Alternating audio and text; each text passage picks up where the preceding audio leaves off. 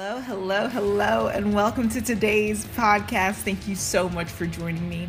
You are listening to episode 210, and today we're going to be talking about creating an unstoppable identity. So stick around if that sounds interesting to you.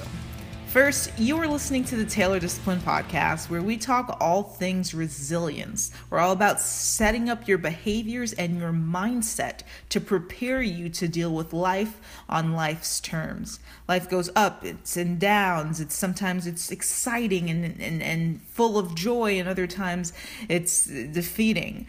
But how can you cultivate a resilience that pushes through that and results in you standing tall? So stick around if that sounds interesting to you. All right, so how to build an unstoppable identity.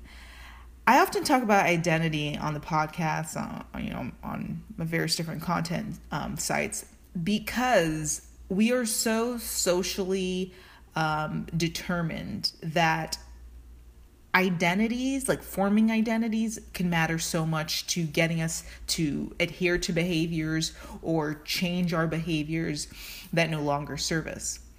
Now, it's not often given the credit it deserves, and oftentimes people kind of put it aside. Sometimes your environment growing up may have encouraged you to form an identity. That's, maybe your parents said, that's not what your last name, but I'm going to use my last name. That's not what Taylors do. Taylors don't do that. Or that's not what a man does. That's not what a girl does. You're hardy. You're a winner. That's not what winners do. And so you may have had identity kind of drilled into your head. I know I didn't, but maybe you did. But for the most of us, I would say we don't have that sort of frame. And so we have to adopt it. But that frame is so powerful. And so let us use it. Now, the thing about an identity is it's affected by our behaviors and what we do in private, and it's affected by what we do in public. I'd say equally so. And see, what's important to do is make sure you are grounding your identity in things that you can control. Now, you can't control the external world. You can set your intentions, you can set your goals, strive for some sort of outcome. But at the end of the day, you cannot necessarily control that because there are other forces that are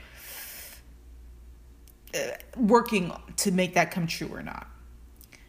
So instead, what you have to do is you have to create opportunities for you to win in your personal life, in your private life, based on what you can control.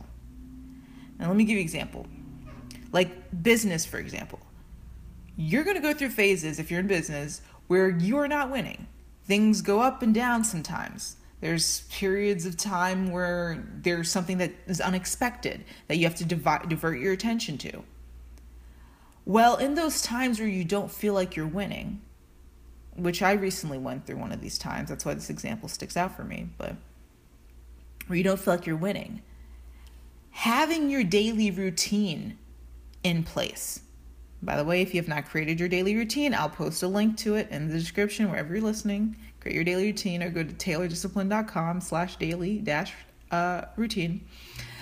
If you don't have a daily routine of doing specific behaviors, having something to adhere to, something that you can control that will remind you of who you are, then things feel overwhelming. Things feel out of control.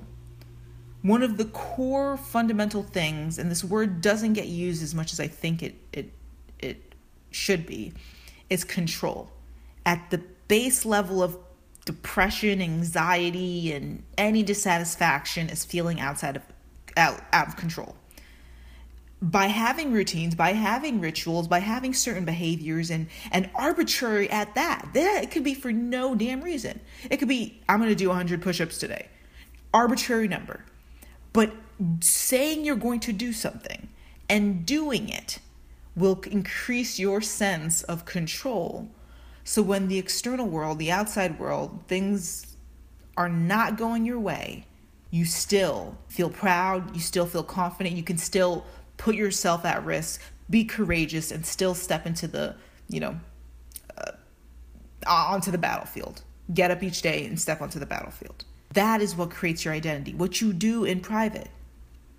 Now, if you neglect to do that, then the world looks a lot more chaotic.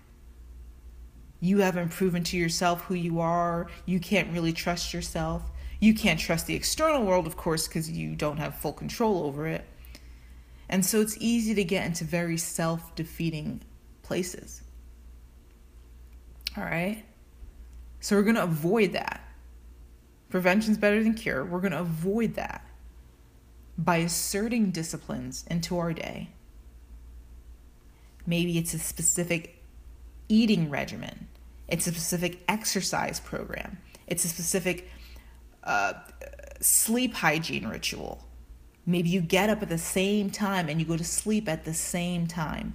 You turn off the TV at a specific time. All these things that look so minuscule, you could easily not do.